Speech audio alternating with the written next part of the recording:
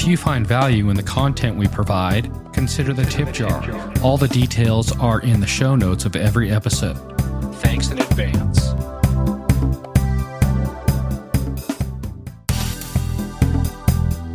If you find value in the content we provide, consider the tip jar. All the details are in the show notes of every episode. Thanks in advance.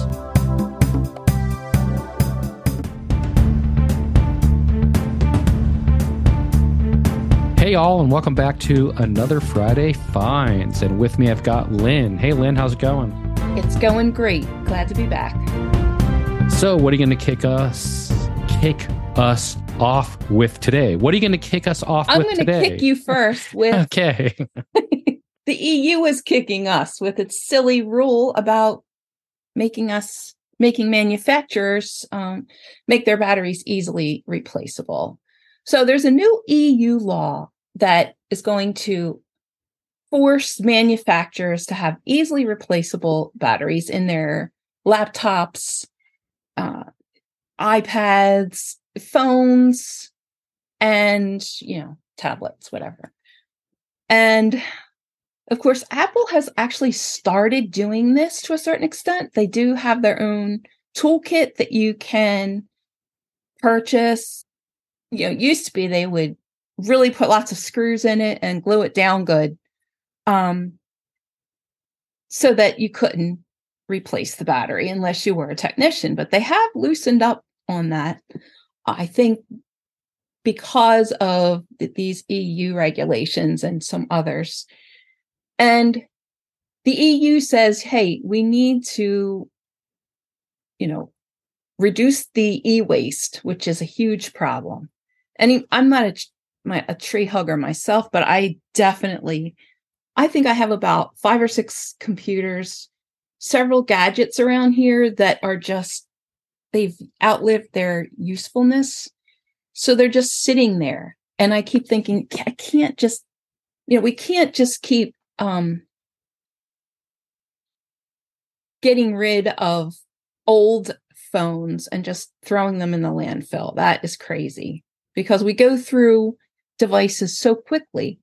They're obsoleted so fast that, I can definitely see where they're coming from with the whole environmental thing. And I think it's also part of this right to repair movement. And this is sort of a, broader global effort, initiative to sort of allow users and small repair shops to start fixing things. The idea here is it creates jobs for people.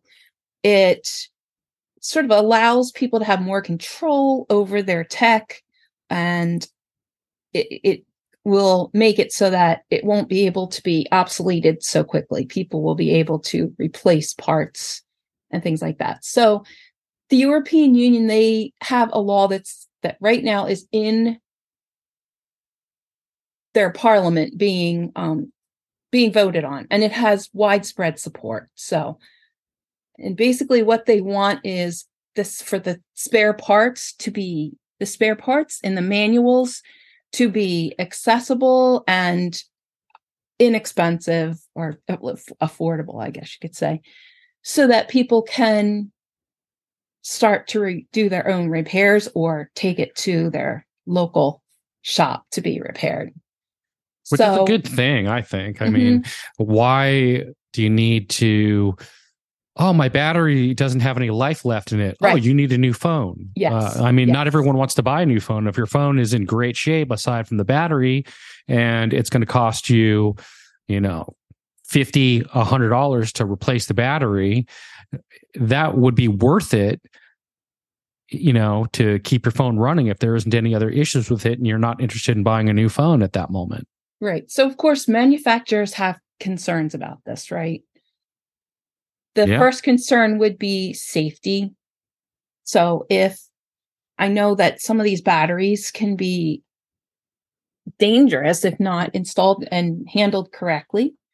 And manufacturers are saying, hey, if people are not trained properly, they're doing these repairs on their own, they're not aware of the dangers of these things. And so that's one concern. Of course, another one is the introduction of malware into these units, and also the inability of manufacturers to protect their trade secrets, essentially. When you can disassemble these things and anybody can get inside them, the idea there is manufacturers trying to protect their trade secrets and things like that. So, there are pros and cons. Also, I saw an article somewhere where they were saying how the European Union I don't know, they just seem to really be picking on Apple. Nah, I think it's everybody. I mean, it's not just Apple, I guess, but no, they're doing it with Google. Sometimes I think it's American companies that they're picking on. They want to be, I think one of the things that the European Union wants to do is to create their own industry. Their goal is to become more of an industrial hub, another Silicon Valley, I guess. And that's something that they've been thinking about and planning and considering. So I can definitely see both sides of this. Yeah, we'll have to keep an eye on it and see how things go in the next coming months and in the time that the new devices come out at the end of the year. So we'll just have to keep track of this. I don't think I'll be taking a screwdriver to my phone anytime soon, but you just never know. Yep. Next, we're going to talk about an app that many of you probably use, but many may not know about, and that's TweeSecake. And TweeSecake is a Mastodon client. It's also a Twitter client, and it's sort of lightweight in terms of memory usage. It's made with accessibility in mind, so it works well with screen readers and things like that. And it has gotten some updates, and they've added some new features, and they've squashed some bugs. But TweeSecake is a nice little app. And I know that everybody seems to be using, or a lot of people seem to be using Mona for their Mastodon client, but you may just want something simpler. You may want something that is made with accessibility in mind. So TweeSecake might be something that you might want to try. It's spelled TweeSecake. And their website is tweesecake.app. So, and it might be something to check out. It's gotten some updates. It's gotten tons of updates. So I would go to their website. But if any of you have this client, you might want to check and make sure that it is a Windows client, but it's also a Mac client. I'm not sure about iPhone. I just want to say that Mona definitely is also made with accessibility in mind. It works great with VoiceOver on iPhone, iPad, and Mac. Mm-hmm. But yes, you can get all kinds of customizations. If you're looking for something you can customize in any way you want and you really, really get in the weeds, that's a great way to go. But TweeSecake is something a little bit more straightforward and a little bit simpler. Mm-hmm. So just, everybody likes a different tool for a different thing. So it's great that there's lots of options out there. Right. So our next story is going to be our Apple Pro. What do they call that? The phone, the headset. It's Vision Pro. Yeah, Apple Vision Pro. Yes, Apple Vision Pro.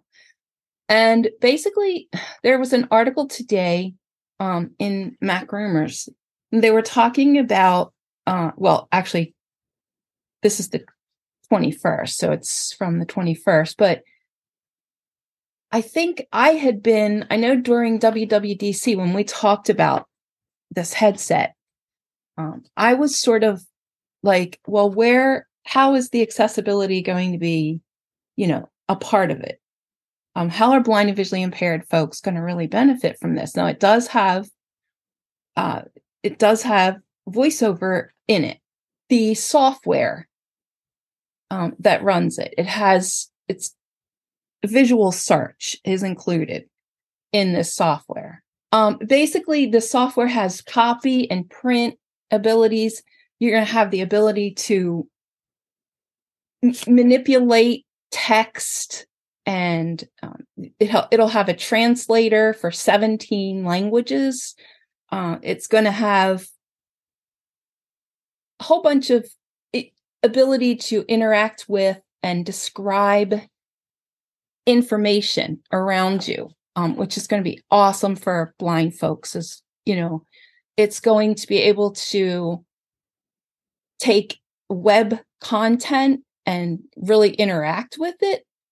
And so it does have a lot. Oh, it'll be able to describe images. So here's the thought that I had. Mm-hmm. I know that when they were first talking about it, it tracks your hands and figures out where your hands go, right? Mm-hmm. And then once it figures that out, then it has virtual things, like, for example, a keyboard, right? You're supposed to be able to, when you have the headset on, I guess, see the keyboard and you're able to type and stuff. But, in reality, you're just typing in the air. There's no hardware or anything like that. And it would be interesting to see, how do you do keyboard shortcuts and stuff like that? That would be kind of crazy to think about. Yeah. But it does look like it, Apple has thought this through, and that this piece of equipment, which I will not be able to afford for the foreseeable future, will have accessibility in, from the ground up. So that's pretty awesome. I'm more excited about it, and I'm more excited for you guys to try it and let me know how it is. Yeah. And in the meantime, I will be saving my hard-earned money to maybe get one soon, but pack that piggy bank. Yes. Yeah. Awesome. Well, yeah, that'll be another thing we'll have to track and see how it goes, and what kind of improvements they make to the software as we get closer to the release date. And I think it probably won't come out till next year, but we'll see, how it goes. Mm-hmm. I do know that they released some developer kits, and so developers are going to get to take a look and see how they can make either their existing apps ported to this device, or maybe create new apps for this device. So we're going to just have to see how everything goes over time in the coming months.